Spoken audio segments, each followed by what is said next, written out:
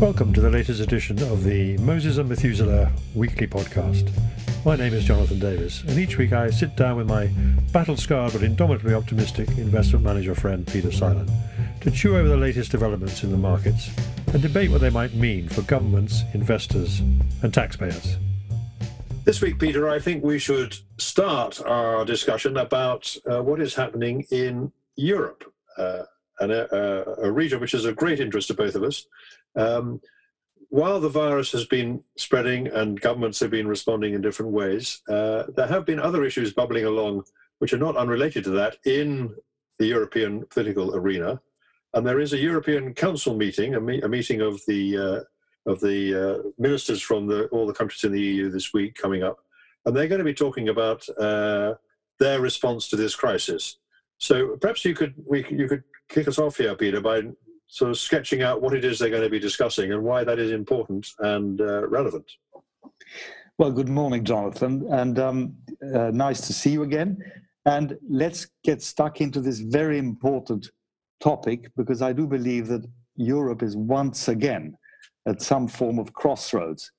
What the European Council will be discussing on Thursday is the results of the behind-the-scenes heavy negotiations going on in the Eurogroup. And the subject is broadly speaking the following. Europe at the moment is split into two. On the one side, you have the so-called creditor nations, like Germany, Holland, Austria, and one or two others, who are those countries that have current account surpluses and that have essentially been, if you like, selling their exports to the other half, which is countries like Portugal, Spain, and France as well, who are the so-called debtor countries.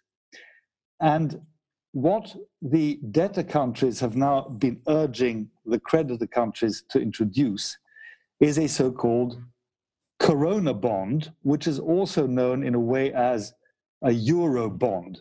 So the Corona bond would be an instrument which allows a newly created European entity to borrow money on the capital markets. And with the money that they're borrowing, they would then invest into Corona solutions. In other words, how to get a grip on this COVID-19 virus. But of course, in the longer term, once the coronavirus subsides, there will be other structural and infrastructural investments that need to be made. And that would be more under the umbrella of what's called a Euro bond. The reason why the debtor nations want that is fairly obvious, because they need money to make investments in their own countries. And the reasons why the creditor nations don't want this is because the very concept of a joint bond, whether it's called a Corona bond or a Euro bond, means the mutualization of debts. Yeah. To put it at its most extreme, it means that the German taxpayer would feel that he would be liable for the profligacy of the southern European countries. And he would have to stand up for that and sort of indirectly guarantee the money-spending southerners. That's sort of background. This in one way is very familiar stuff. It's just been, in a sense, overlaid or rebranded, if you like, with the issue of the coronavirus.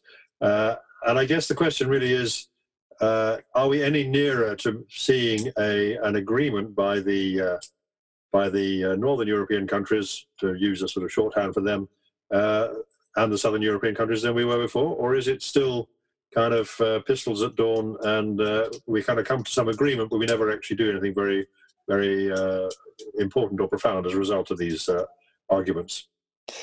It is certainly is pistols at dawn, but at the same time, every time that the European Union has made a step forward, it has been during pistols at dawn and kicking and screaming and in the midst of a crisis. The last time that happened was in 2008.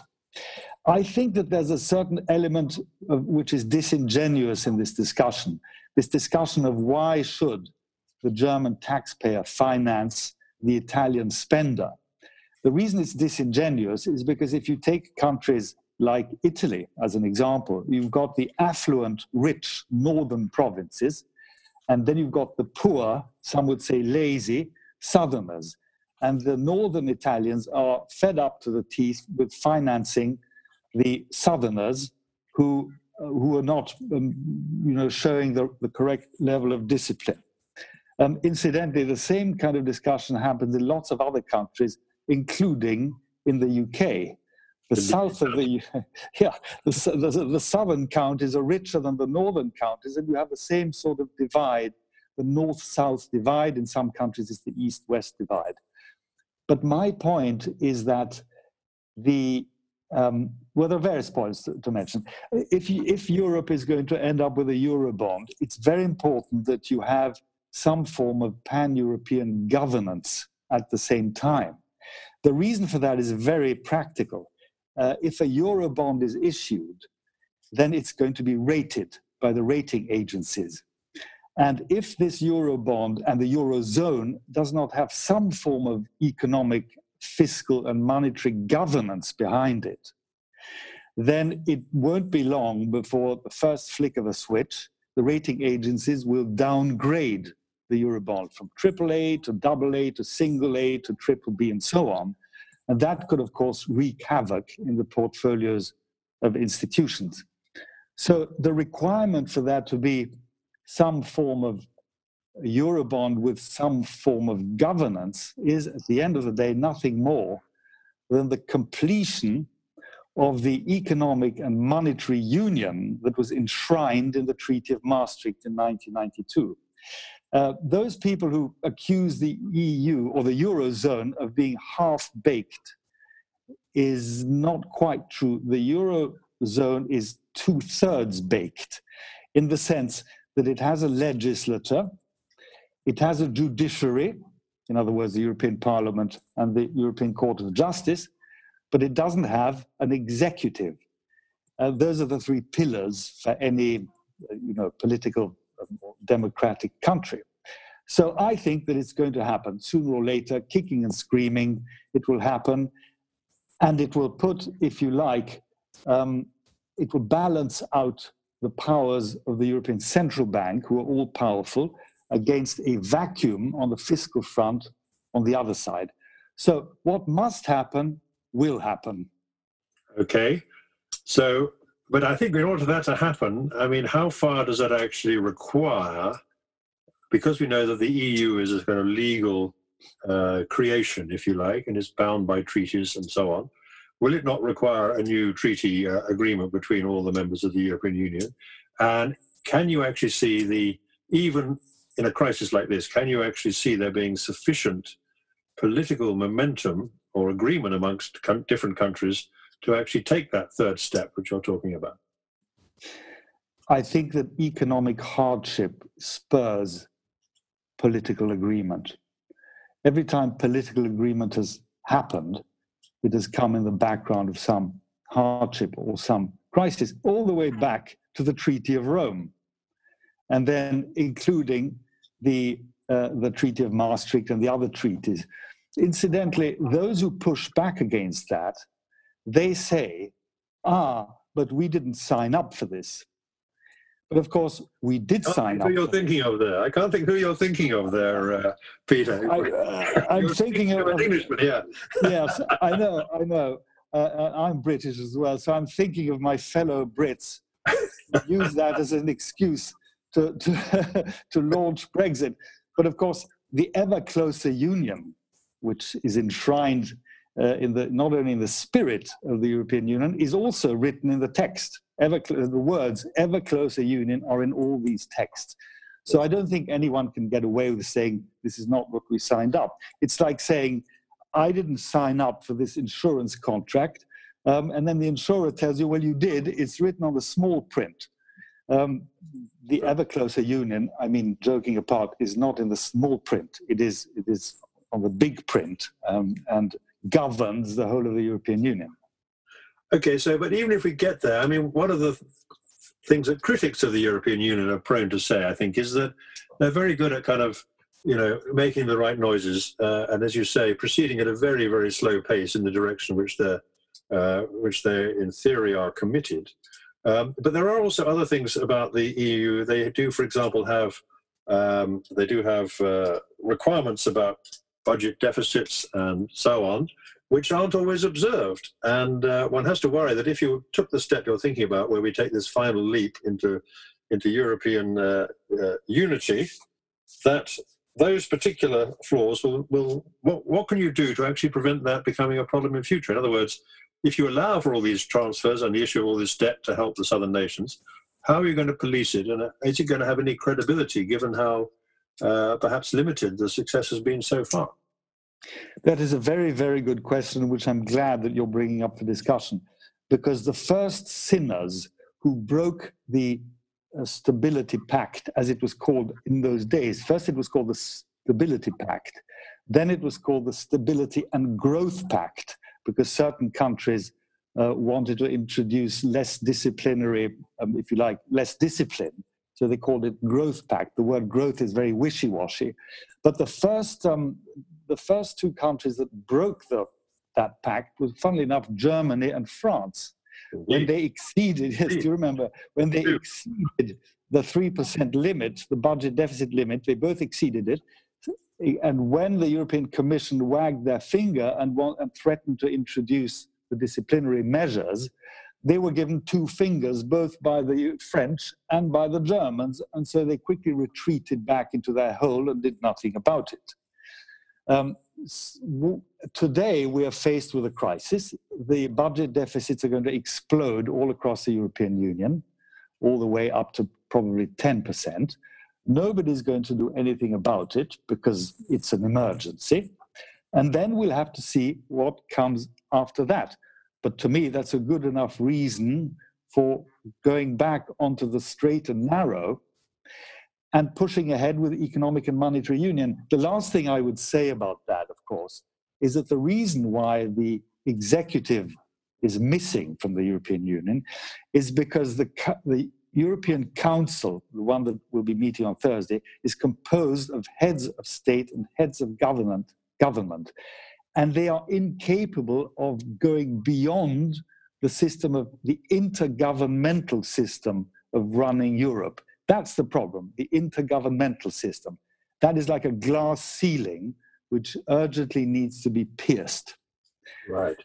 Yeah. So in a sense, just so that we can kind of put this in context, I mean, basically you are arguing for, what are you arguing for, a federal system in Europe? In other words, it's something similar to what they have in the United States, where some of these transfers that are made from rich regions to poor regions are effectively automatic.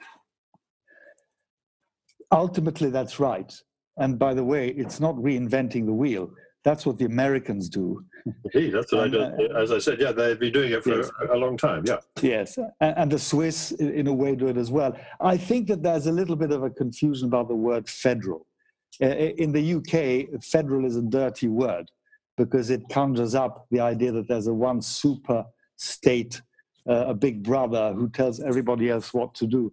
That's not quite what it really means. Look at Germany. Germany is a federal system.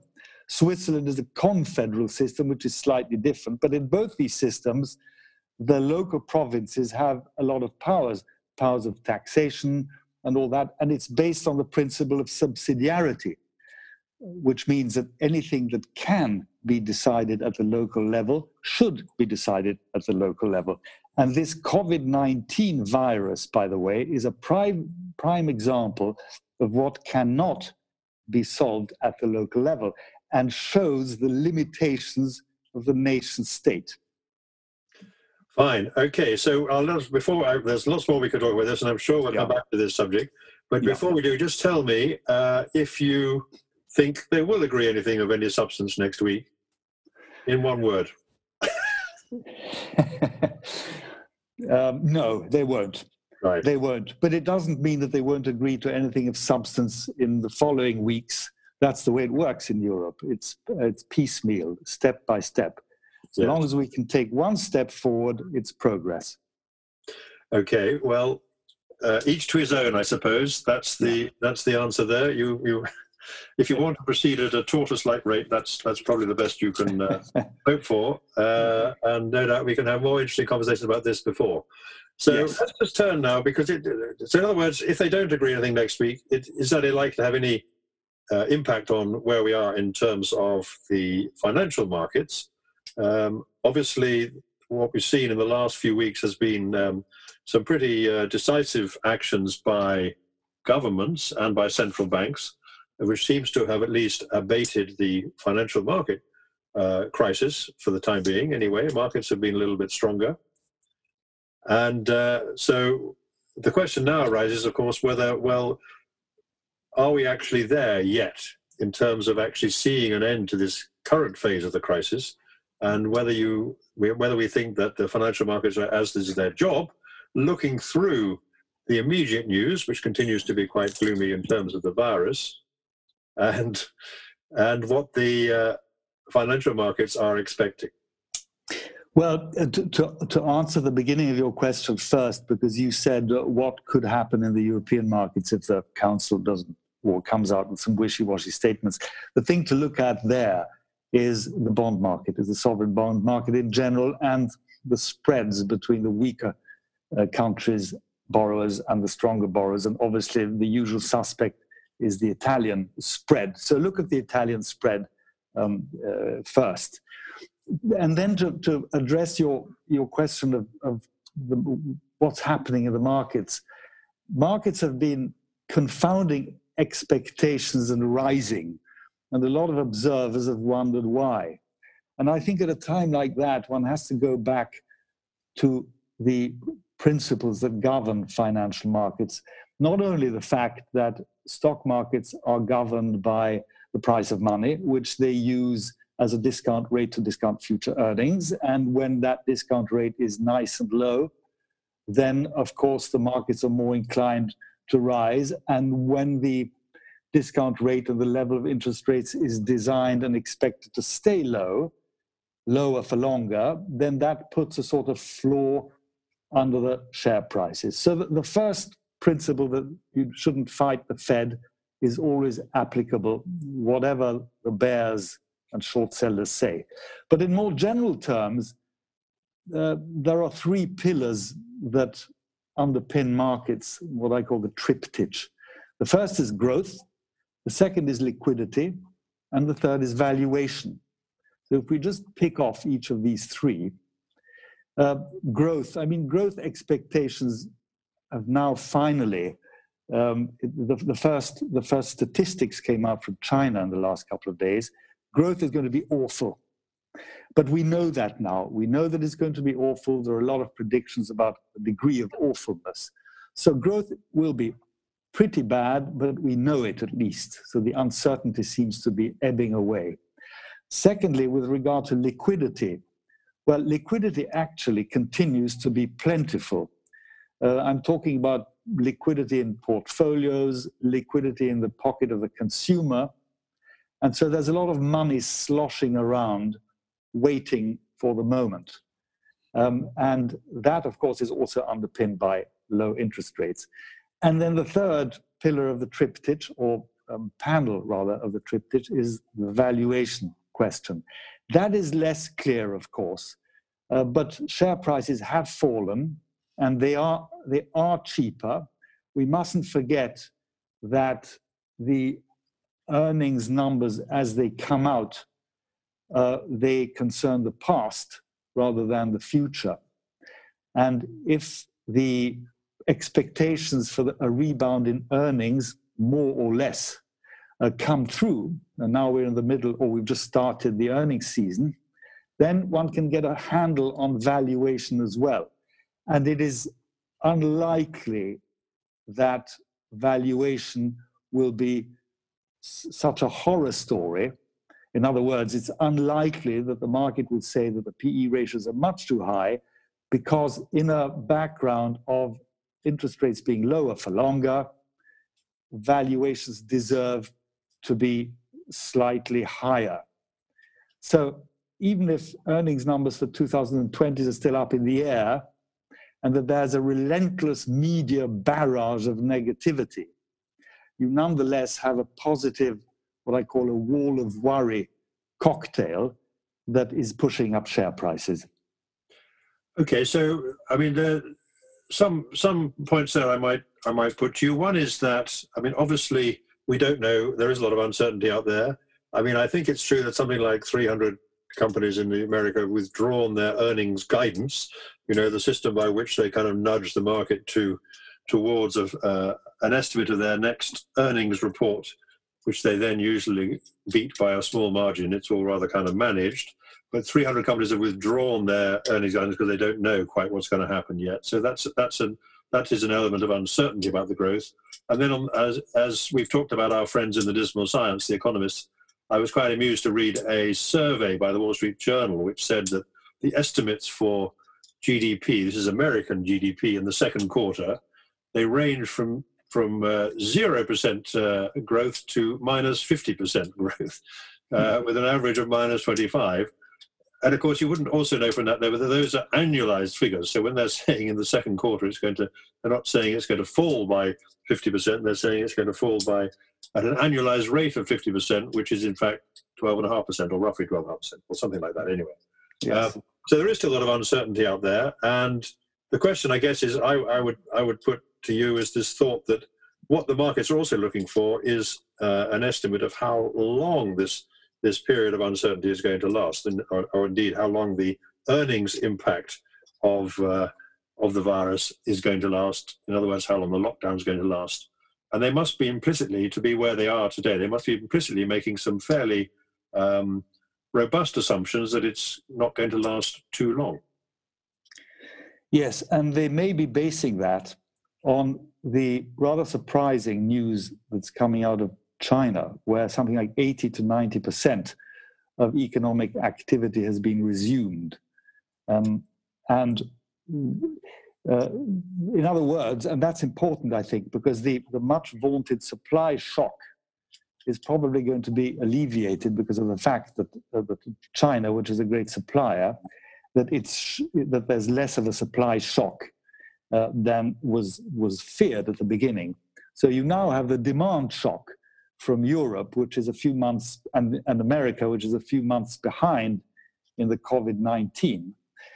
Therefore, the question is, if you find that you have a V-shaped recovery in China, if that is maybe evidenced by statistics in the next few weeks and months, the next question will be, will it be possible for the European and for the American economies, not to mention the rest of the Asian economies, also to enjoy a V-shaped recovery? Or will it be a U-shaped recovery or a J-curve-shaped recovery, or whatever you want to call it? We don't really know. We don't really know the answer to that. All we know is that the three pillars, which are growth, liquidity, and valuation, can at least be more or less accurately, and I repeat, more or less accurately, defined. And that's not bad. And the collapse of the volatility index, I think, is quite an important early indicator that a little bit more calm for the time being might be returning into the markets. So we are in a position where the market fell very sharply and has now recovered a little bit, about nearly half of what it's lost. But we can't surely be saying that, even allowing for all these factors that you've mentioned, and the fact that the big unknown to my mind is the fact what kind of psychological impact is it going to have on consumers when they come through this phase. We don't quite know whether people are going to react by spending more or saving more, and so on. We don't quite know how demand is going to be affected. We obviously know the market's obviously assuming that whatever the shape of the curve, the outcome is not going to be X-rated anyway, whatever the shape of the curve is going to be.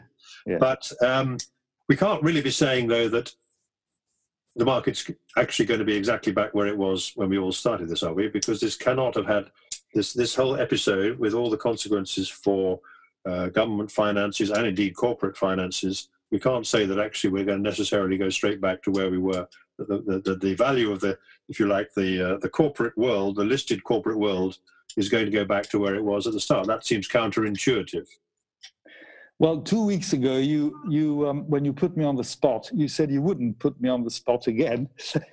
I don't consider myself on the spot, but I do notice something very interesting, which we touched on last week, is that the corporate bond market, and especially the junk bond market, Yes. is beginning to find both supply and demand, and that has continued. Like, for example, Ford Motor Credit has now borrowed a lot of money, and it was heavily oversubscribed. And even though they're paying much higher interest rate now than they did the last time around a few months ago, it is nonetheless important. And I mentioned that company because car manufacturers, I mean, a car is the first thing that the consumer will put on the back burner when he runs into trouble. And therefore, at the same time, the fact that the car companies seem to be able now to borrow money and find lenders is probably quite a good early warning or early sign.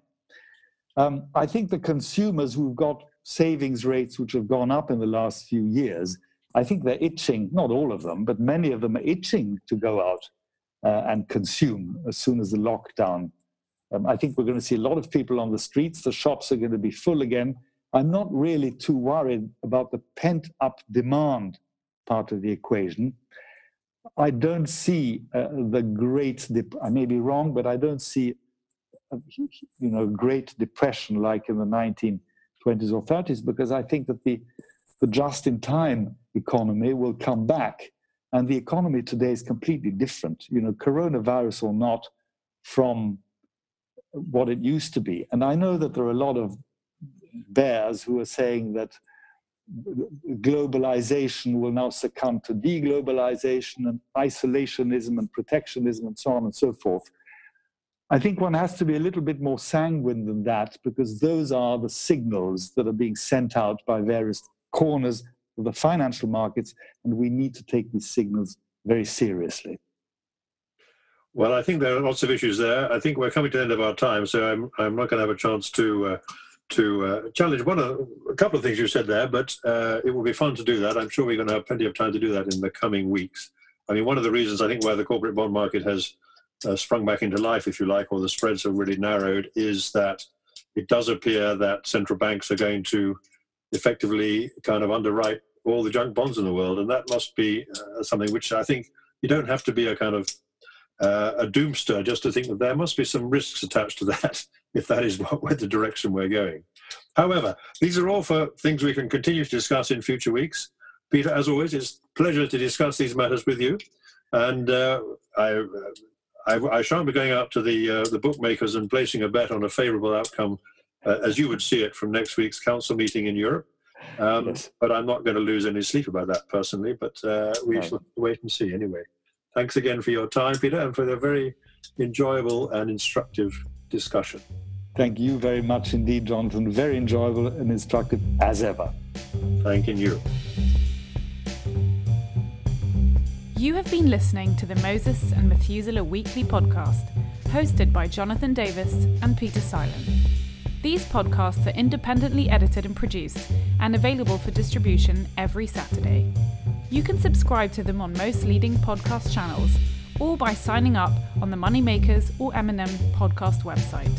Please note that these podcasts are provided for information and background only and should not be regarded as constituting professional investment advice.